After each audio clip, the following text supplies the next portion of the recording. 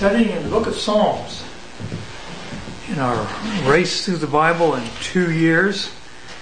We're halfway through it, since most people would consider the 119th Psalm to be right about in the middle. And we're going to get to that this morning. The book of Psalms is divided up into 5 books. 5 books, yes. That's the only book I know of in the Bible that has books inside it. And we're in this last one. Next week we finish the book of Psalms. So this is one of the longer ones we've been in, certainly. And we suggested that although it's a little bit hard to categorize the book of Psalms in that it's a song book, what's a song book about? Well, it seems like the theme here is the story of kingship, beginning with the reign of David and proceeding through until there was no king of David's line reigning on the throne anymore, and people were captive and they were wondering, what does it all mean? And in this last book, they finally arrive at the true meaning that God is Israel's true king. And we'll see some of that in our Psalms that we're going to do right off the bat here. So we're going to start with Psalm 111. And this is, the general topic is praise the Lord. In parentheses I put acrostic. Does anyone know what acrostic means? Through the alphabet. And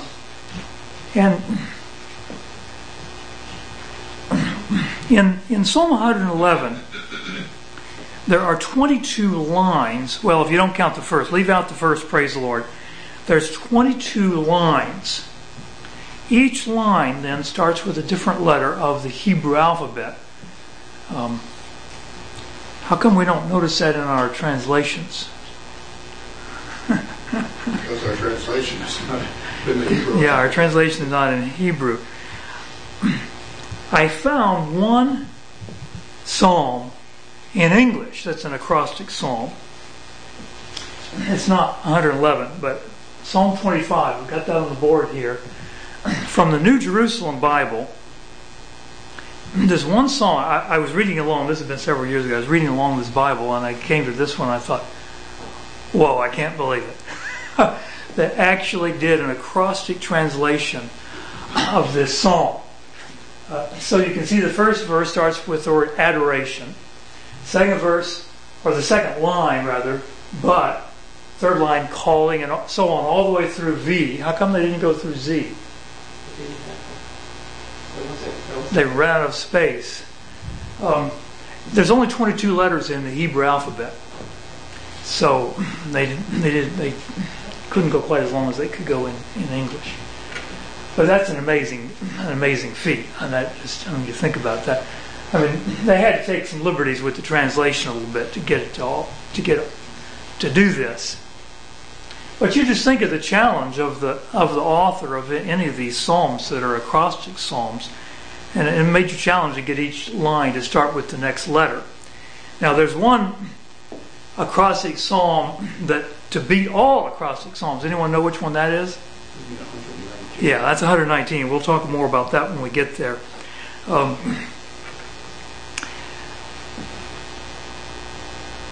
I'll leave that. Yeah. The acrostic thing that might be suggests that people memorize some of these songs. Yeah, that's a good point. It would have made it easier to memorize. You can just think about it. If every line starts with the next letter of the alphabet, you can pretty quickly figure out if you got a line or if you got 2 lines out of order. And oftentimes the acrostic psalms are psalms that are what are called wisdom psalms, where it's more of a study instead of just an exuberant, wow, this is so great, I was in terrible shape and now the Lord rescued me. Instead of that, it's more of a study type psalm, a very carefully crafted psalm about, and usually a wisdom psalm would be about the wisdom of obeying God, the foolishness of disobeying God. And Psalm 119 that we're going to come up to, that's definitely a wisdom psalm. It's all about God's law. I don't know how many acrostic psalms there are. There's at least 7, fewer than a dozen. The reason I don't know exactly how many is because different people will disagree over which ones are acrostic psalms. Because some of the ones that look like acrostic psalms might skip letters or have a couple out of order, and is this an acrostic or is it not?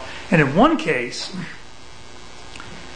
there's 2 psalms in a row that if you combine them together without any gap, it's an acrostic psalm. And that's pretty good evidence that there were probably one psalm to start with. I don't know when they got split up. So how do you count that? Is that 2? Is that 1? The list I read that had 7 didn't even list that one at all. So, and there are some acrostics outside of Psalms. Anyone know where those are?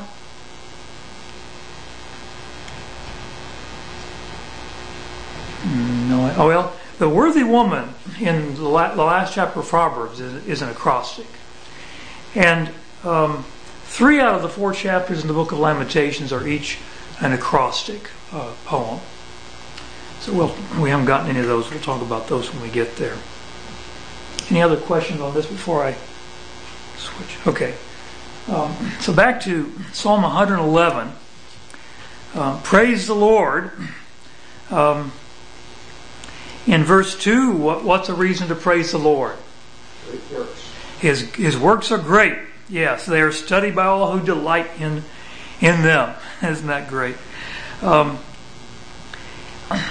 In verse 6, another reason to praise the Lord.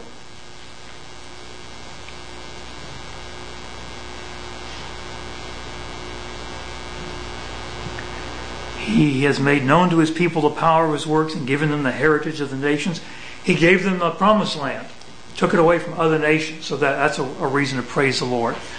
Verse 9, another reason. What's that say? Ralph? Yes. Yeah, he sent redemption to his people. And so then it finally closes out. The fear of the Lord is the beginning of wisdom. A good understanding have all those who do his commandments. His praise endures forever. All right. Then the next psalm is also an acrostic psalm. And it's very obviously connected with the previous one. The next one is the blessedness of the one who fears the Lord. The previous one is all about the Lord. The next one's about the one who fears the Lord. And that starts with, praise the Lord. How blessed is the man who fears the Lord, who greatly delights in his commandments. Now go back to the previous psalm, verse 10. The fear of the Lord is the beginning of wisdom. A good understanding have all those who do his commandments. You see the connection. The person who fears the Lord is blessed, as it closes out the previous one.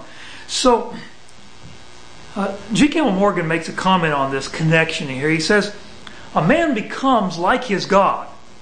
When a man's God is blessed, the man is blessed also. And to have a great God is to become a great person. And so I think that's one of the lessons we get from the combination of these two. In verse 2, in what way is this man blessed? Even his children, yes, are mighty in the earth. In verse 5, what kind of things does he do that shows that he is a righteous person? He lends. He lends, yes. You mean he's a loan shark? He's out the shark. He's a loan shark. Yeah. In Bible times, it was very common to help the poor by loaning them money with the unstated understanding that you're not going to ask for the money back. It's really a gift. And if any of you have loaned money very much, you understand that often works that way. And it's a much cleaner relationship if you just go into it expecting that and just let the person know, you don't have to pay it back. Because, I mean, if you're loaning to poor people, how are they going to pay it back? They don't have enough resources for today. They're not going to have resources tomorrow plus paying you back. So he lends and doesn't expect anything back. So in verse 6, what's the blessing on him? He'll be remembered, and he'll never be shaken. In verse 7, what other blessings? No fear of bad news. No fear of bad news. You know how we live in a society that just seems to hang on the news, the evening news. You know, and if it's bad, you know, I mean, and you may remember back on 9/11, you know, over a decade ago, and you know, probably the people you were working with at work were just, you know, terrified what's going to happen, and additional news kept coming up as time went on. But the righteous person doesn't fear evil tidings. That doesn't mean that he likes it when people, you know, destroy World Trade Centers and things like that. But he knows that God's in control, and he knows that he's serving God, and God will be faithful to this relationship. And in verse 9, again, what has this righteous person done? Given to the poor. Given to the poor. Yeah, it's really the same thing as lending up above. And I'll mention that verse is quoted in 2 Corinthians 9, verse 9. He has given freely to the poor. His righteousness endures forever. His horn will be exalted in honor. I try to point out notable verses that are quoted in the New Testament, so that's one.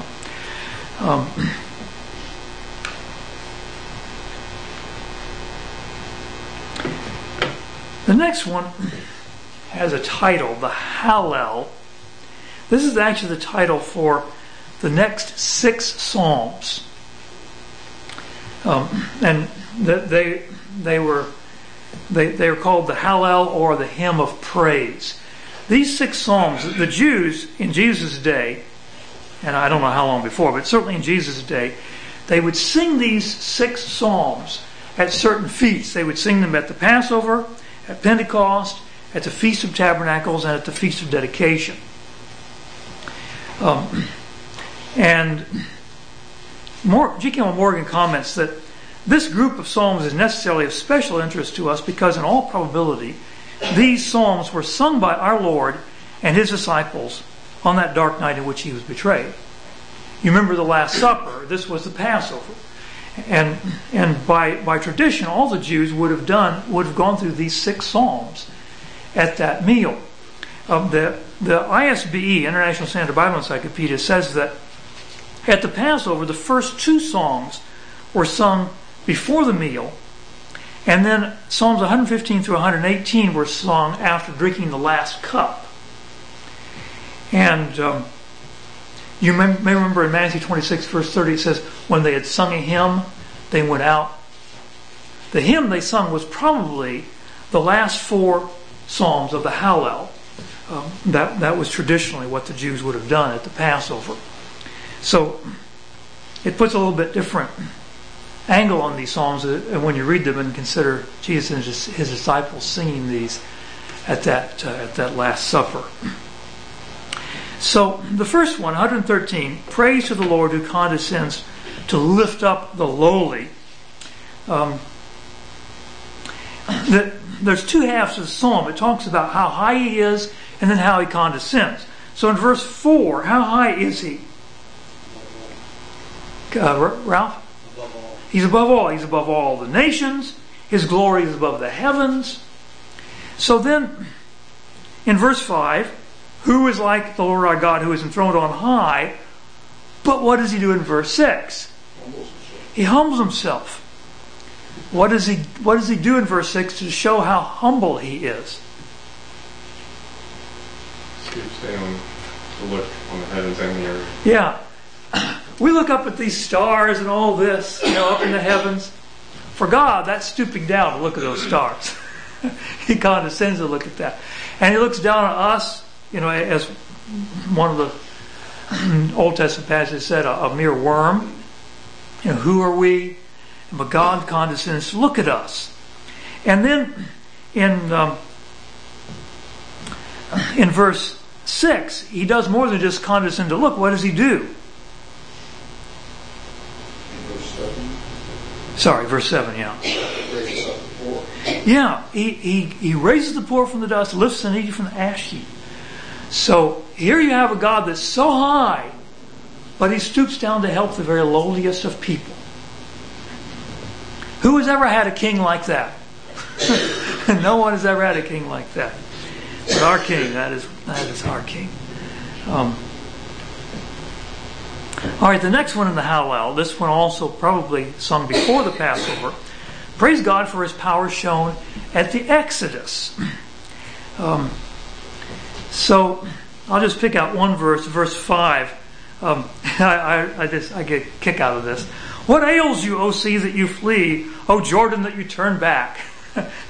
Here he is talking to the Red Sea and to the Jordan as if they could hear him. But what event is he referring to? Yeah, the crossing, when God divided the sea and the Jordan when he stopped the waters. So what ails you? Well, just a remembrance of God's great power when he delivered the people from Egypt. We call that the Exodus. Jesus called his passion and death on the cross his Exodus. He used that Greek word at the Transfiguration. It says he was speaking of his Exodus with Moses and with Elijah. So this must have been a psalm for him to really think about as he was singing just before that last meal. And now we come to the psalms that were sung after the meal. 115, a contrast between the Lord and the idols of the nations. The first three verses, of course, are about the Lord. Not to us, O Lord, not to us, but to your name give glory, because of your loving kindness, because of your truth. Why should the nations say, where now is their God? Why would the nations ask that question? Well, they have their gods, you can see them over there. Okay, that's part of it, and he's going to deal with that a lot in this psalm, in fact. And they're not in a good position at that point. Yes. As far as they can see, their God is not with them. Yeah. Why would you get captured and carried off to Babylon if you had such a great God? Where is your God? And the answer is, our God is in the heavens. He does whatever he pleases. And then he's going to go and talk about theirs. But I want to talk a little bit about not to us, O Lord, not to us. The fundamental sin and the fundamental temptation all of us face today, but this goes all the way back to being the fundamental sin, is for us to want to take what belongs to God and give it to ourselves. And the ultimate thing that belongs to God is glory. And our pride causes us to want to get glory instead of God. And so, if someone insults us, we get very angry. Why do we get angry? Because the person is taking away our glory. That's what he's doing when he insults us. And so, verse 1 is a major challenge for us to really believe and really practice. Not to us, O Lord, not to us, but to your name give glory. So, then he starts talking about the idols in verse 4. And what's noteworthy about idols? They're made by men. Yeah, they're made by men's hands. And so he goes, the next few verses, he goes through a list of all the things they have but what they can't do. They have mouths, but what can't they do? They can't speak. Got eyes, but they can't what? Yeah, and then look down in verse 8. What's he say about the people that make them? They're going to become like them. So these idols are insensitive blocks of wood and silver and gold and all of that. And the people that worship them are going to become insensible just like them. This is actually a very important principle in the Bible and in our lives today. We become like what we worship. And if we worship God, we will become like God. If a person, year by year, a Christian, is not becoming more and more like God, it's probably because he's not really worshiping God. Because you can come to church and not really worship God. You can sing the songs, and that's not what your life is about. The last few sermons I've preached, I've talked about how loving God means we delight in God. We enjoy God. When you delight in something, when you enjoy something, you talk about it, it's on your mind, everyone around you knows it's on your mind. And if people around you know that what's really on your mind is money or TV shows or any number of other things like that, they may know better than you what you worship. And the danger of that is that you're going to become like that. Well, our society worships Hollywood. They're all the time talking about the movie stars and what movies they're in and TV and all that. And what happens when they become like Hollywood? Their morals just go down in the gutter. And that's what we're seeing happening in our nations. So this psalm means much more than just people that stand up physical idols and become like that. Whatever we worship, we become like. All right. Psalm 116. Thanks to the Lord for deliverance from death. I love the Lord because He hears my voice in supplications, because He has inclined His ear to me. Therefore I shall call upon Him as long as I live. And so now he's going to describe one event that really sticks in his mind when the Lord did hear him. In verse 3, how bad was it for him? He's just about to die. Yeah, the cords of death encompassed me. A poetic way of saying he's almost to die, yeah. And so what did he do in verse 4? Oh, Lord, save me. Yeah, save me. This is a good commentary on why bad things happen to people. Because if we didn't have bad things happen to us, we wouldn't have the blessing of knowing what it means to call upon the Lord when there's no one else that's going to help. We wouldn't know the blessing of that. And then be able to give thanks and praise to Him afterwards when He rescues us from that. So, in the next few verses, he talks about how the Lord did. He says in verse 6, I was brought low and He saved me. So then in verse 12, what shall I render to the Lord for all His benefits toward me? So what's his answer? What's he going to give to God? He will allow himself to be saved. Well, I think when he says he lift up the cup of salvation, there's a celebration. Now understand, this word salvation, to us salvation means saved from our sins. But the word itself means saved from anything. In this case, he was saved from death. And so when he says he's going to lift up the cup of salvation, he's going to be celebrating the fact that God saved him from death. And he's going to call upon the name of the Lord. But part of the result of his gratitude of being saved is he's going to tell people about God. Again, you tell people about what you really care about. And you can imagine if you were in a physical situation where you were just almost to die, and somebody, a human being, risked their lives and saved you, you'd be telling everybody about it. Wow, what happened? That was so close. My whole life passed before my eyes. You go on and on about it. Well, the psalmist is doing that for God, because that's what God has done for him. You remember a time when Jesus was being criticized in this guy's mind that he didn't know what this woman's sins were like, and so he told a parable. It says there was two debtors and one was forgiven, I think 50 denarii, and the other was forgiven 500 denarii. He says, who's going to love more? The one forgiven more. And that's what you see in the Psalms. When the guy was saved from death, he is just really delighted, and he's really going to thank God for this.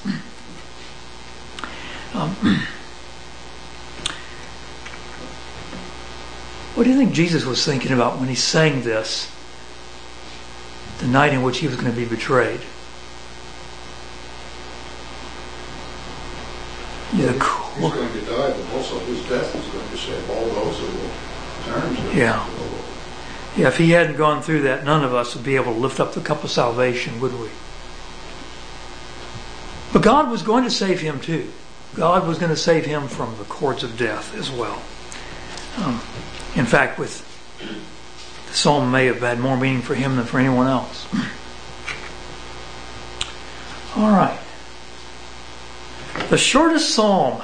This is the shortest psalm in the Bible. Psalm 117. I've just titled it Praise the Lord. Praise the Lord, all nations, laud him, all peoples. For his loving kindness is great toward us, and the truth of the Lord is everlasting. Praise the Lord. Sing it twice because it's short. Yeah, I like some of the songs. Yes, sing it twice because it's short. Verse 1 is quoted in Romans 15, verse 11. And the emphasis in Romans 15 is on the nations. In the New Testament, instead of nations, it uses the word Gentiles. And the book of Romans has an awful lot to say about Jews versus Gentiles. So he quotes this one, that even the Psalms talked about the Gentiles praising the Lord. All right, now we come to the last of the Hallel. Thanks to the Lord for rescuing Israel. Give thanks to the Lord, for he is good, for his loving kindness is everlasting.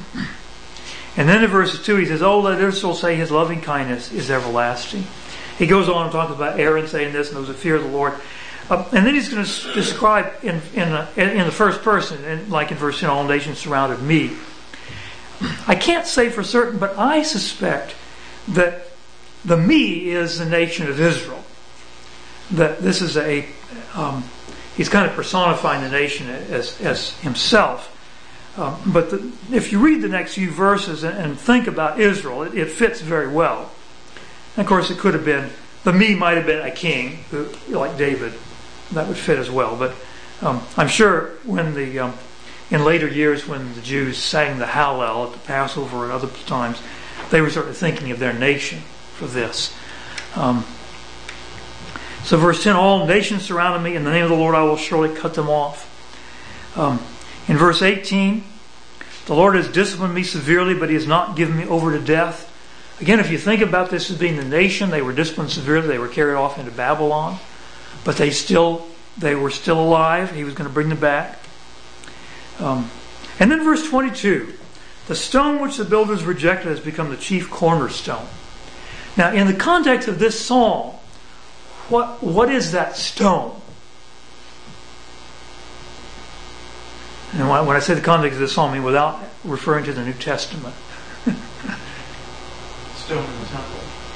Well, okay, you're thinking like physically, they're building the temple and they find a stone they reject it, but it turns out it's the most important stone there. But I mean, what does it represent in the psalm? He's using a figure of speech. The stone the builders rejected is something or someone in this psalm. I don't think so, although it's related to that. It's the nation of Israel. He doesn't specifically tell us who the builders are, but I assume they're the nations that are surrounding the nation of Israel. And they look at this nation and they say, what a useless stone. We have no use for it. Let's get rid of it. And yet it's become the chief cornerstone. It's become the most important nation of them all. Now, as you know, of course, this gets applied in the New Testament. And who is it applied to in the New Testament? To Jesus. In the book of Isaiah, Jesus is actually called Israel. The servant of the Lord, he is referred to as Israel. Jesus fulfilled what Israel was supposed to be. And so it is very appropriate for Jesus to apply a verse about Israel to himself. Because the very same experience that Israel went through, people thinking Israel was useless, what could you ever do with that, was the very experience that Jesus went through. And in this case, it was the people of Israel that were viewing him as useless. What can we ever do with this guy? Let's get rid of him. So that verse 22, is quoted a number of times in the New Testament. It's quoted in Matthew, Mark, Luke, Acts, and in 1 Peter. There's actually two other verses quoted in the New Testament. Verse 6, the Lord is for me, I will not fear. What can man do to me? That's quoted in Hebrews 13, verse 6. And then verse 26, blessed is the one who comes in the name of the Lord. Anyone know where that is? Well, that's what they were singing when he was coming into church. Yes, on what we call Palm Sunday. When he came into Jerusalem, everyone was saying, "Blessed is he who comes in the name of the Lord." And the Pharisees were telling Jesus to rebuke these children for saying these things. And Jesus said, "Hey, if they're quiet, the very stones will cry out." So that one is quoted in Matthew, Mark, Luke, and John. All right. Now we finish the Hallel and we come to the longest chapter in the Bible, 119th Psalm. What's the 119th Psalm about? Celebration of the law of God. Yeah, and you don't have to read it very, very far to understand that. Now, let me mention as well, I want to first start with the acrostic nature of this psalm. In fact, I forgot to put that up there. I should have put acrostic in parentheses. This is a real acrostic. In most English Bibles, you may notice right above verse 1 it says Aleph, and it has a little fun little symbol next to it. And then down in front of verse 9 it says Beth, and has a fun little symbol in front of that. These are the letters of the Hebrew alphabet. You know, we in fact, you can kind of recognize the word alphabet from Aleph, Beth. And that's where the word that's where it comes from. Our alphabet probably came from the Hebrew alphabet through the Phoenicians and into the Greeks and finally to us. The letters don't look a bit like they do for us now, but in fact the Hebrew letters didn't look the same back then. But the reason they've given Aleph for this first one and then Beth for the second one is that every one of these 8 verses starts with the same Hebrew letter, Aleph, and then the next 8 starts with the second letter with Beth. And here is this is in modern Hebrew. I don't have any picture of what the letters looked like back in Jesus' day, but and I don't know Hebrew, so I can't tell you what these words mean. Although I did actually look up that first one. The first one means praise, or I don't think that. No, it means blessed. Yeah, it means blessed. Hebrew is written from right to left. So the Aleph is on the right-hand side. You go down the right-hand column and you can see Aleph, Aleph, Aleph, all the way down there. And then in the next 8 verses, you have this next character called Beth. And every one of those words begins with Beth. And it's going to go on for all the 22 letters in the Hebrew alphabet. There's a couple of things before I leave this. These little funny symbols underneath the line were not there in Jesus' day. Those are called points.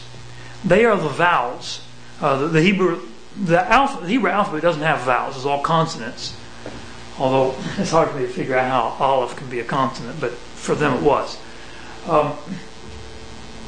And sometime, several hundred years after Christ, a group of scribes, Jewish scribes called the Masoretes, became worried that people were forgetting how to pronounce the Hebrew words. Because you can imagine, if you write all your words without any vowels, you have to know how the word's pronounced, because the vowels aren't there to show you. So these things underneath here, these dots and various and T's and things like that, those are vowels. And if you go to Israel and you buy a newspaper in Hebrew, they don't put those points. They just do the consonants. You're supposed to know how to read it. All right. Now, the next thing I want to do is talk about the word law in this 119th Psalm. It's all about the law. But there's more than one word used in the Psalm for law. In fact, I'm going to put 10 by the time we're done here. In verse 1 he mentions law, but in verse 2 he mentions a different word that means much the same thing. What is that? Testimonies. Then in verse 3 another one. Ways. Yes.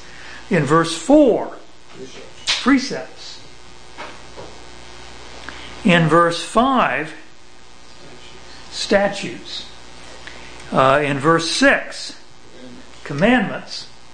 In verse 7, judgments. In verse 8, he reads you statutes again. Okay. Verse 9, Word, yes. And then verse 10, we already had commands before. Verse 11, Word, we had that before. Verse 12, statutes again. Verse 13, ordinances. And then I've got one more, and you may argue whether this is a unique one, but all the way down to verse 43, I've got word of truth. So we've got 10 different phrases used for law.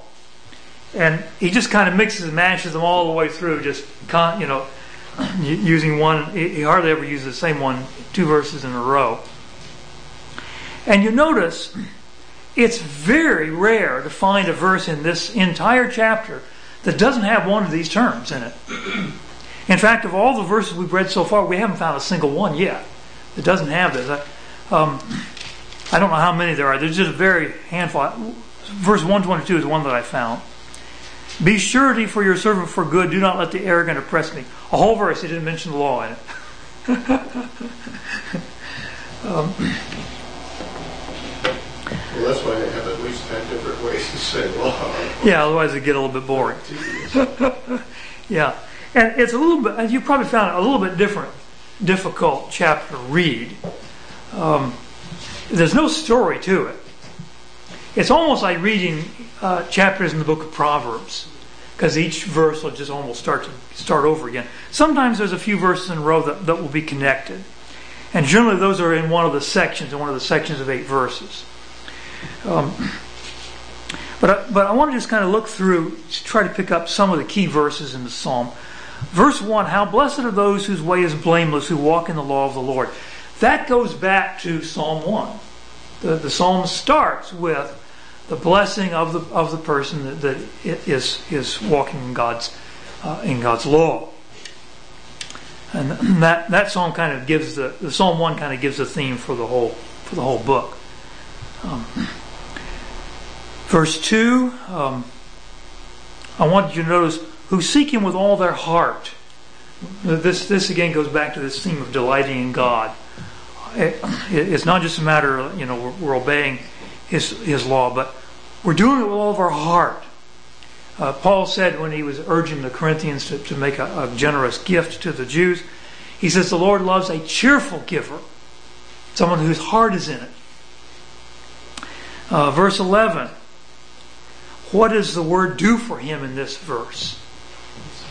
Keeps him from sin, yes. We need to understand that.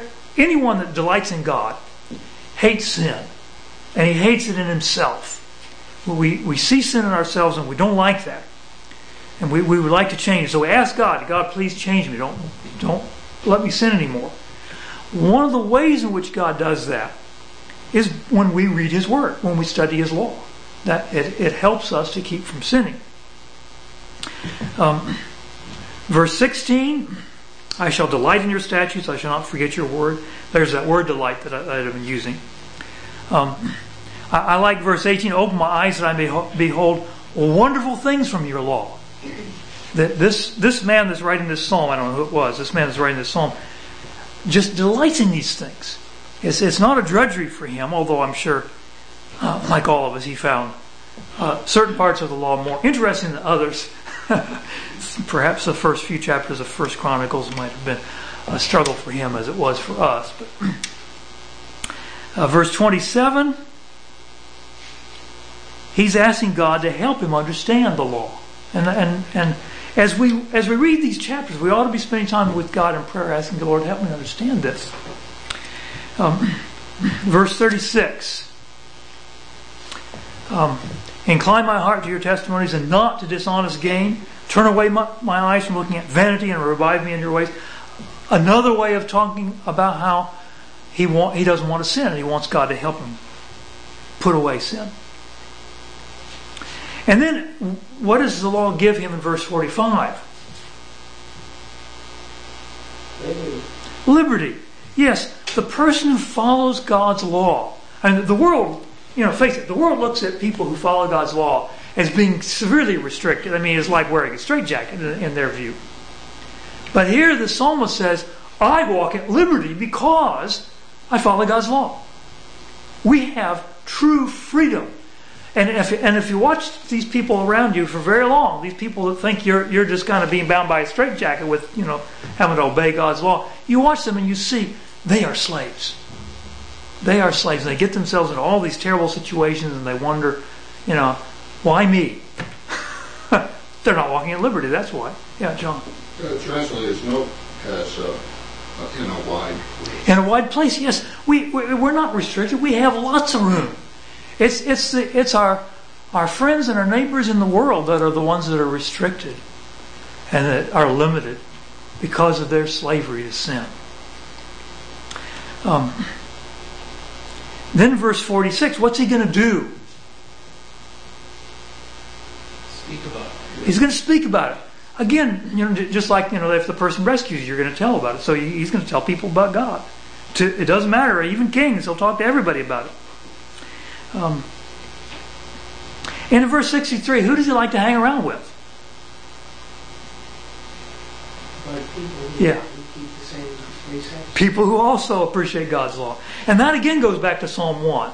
And then we've had a number of psalms about that, about avoiding the companionship of the wicked and enjoying the companionship of the righteous. Now, another theme comes up in verse 67. What is that theme?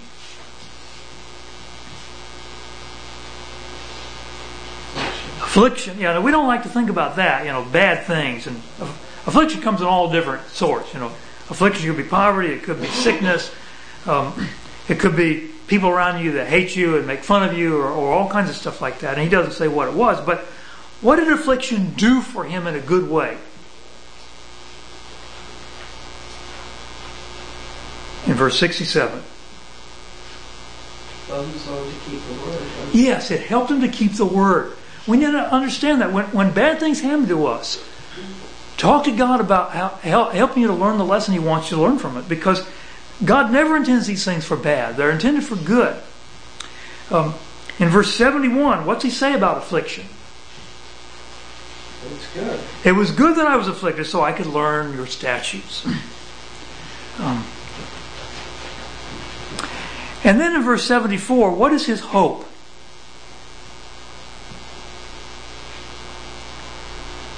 That those who fear God would see Him and be glad. Are you living your life in such a way that people that fear God will see you and be glad? That's the prayer that this man has. In verse 75, I know, O Lord, that your judgments are righteous, and that in faithfulness you have afflicted me. That's the attitude God wants us to have through all of our suffering and trials. To understand that God is doing good for us, even if we don't understand why or how it's going to work. Then in verse 92, he again looks at his affliction, and what's he say could have happened if? He would have perished in his afflictions if what? If he had not delighted in the law. So there again, we have to understand that reading God's Word and studying the law, it is a help in our affliction. It helps us to put the right view on it. Verse 96, I have seen a limit to all perfection. Your commandment is exceedingly broad. I think when he says all perfection, he's talking about outside of the law. Everything that man does, the most perfect artist, the most perfect scientist, the most perfect whatever you want to think of, there's a limit. But there's no limit to the perfection of God's commandments. And in fact, when we look at how well any human being obeys God's law, we're going to say, wow, there's a real limit to perfection there. There is nobody that obeys it to the extent that God intended it to be obeyed. Verse 97, oh, how I love your law. It is my meditation all the day. In verse 99, I have more insight than all my teachers, for your testimonies are my meditation. God's law gives us great wisdom, so that this man actually understands better than even the people that taught him, because he studied the law. And verse 105 is a very famous verse.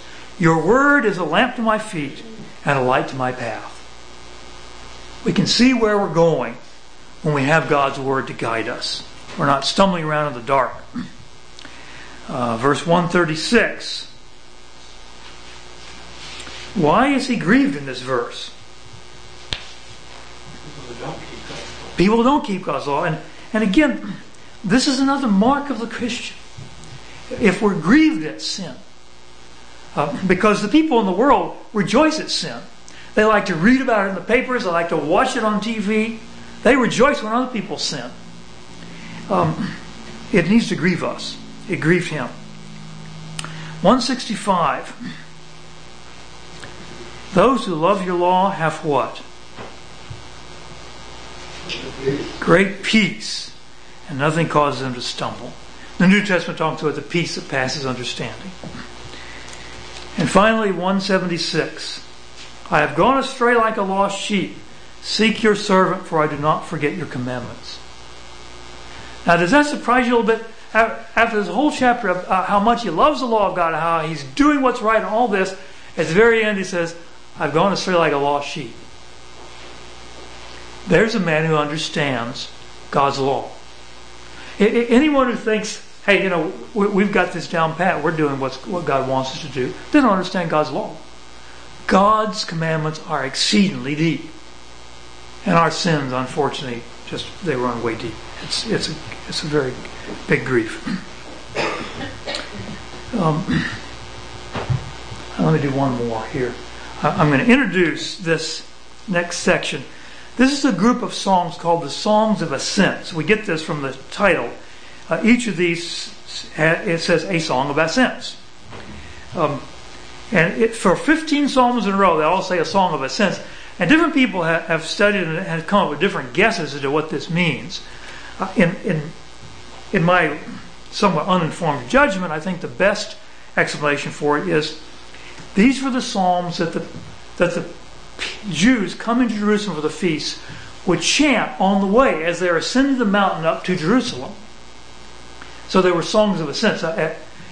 Because these, when you're going to the Passover or another one of the feasts, you go in a group.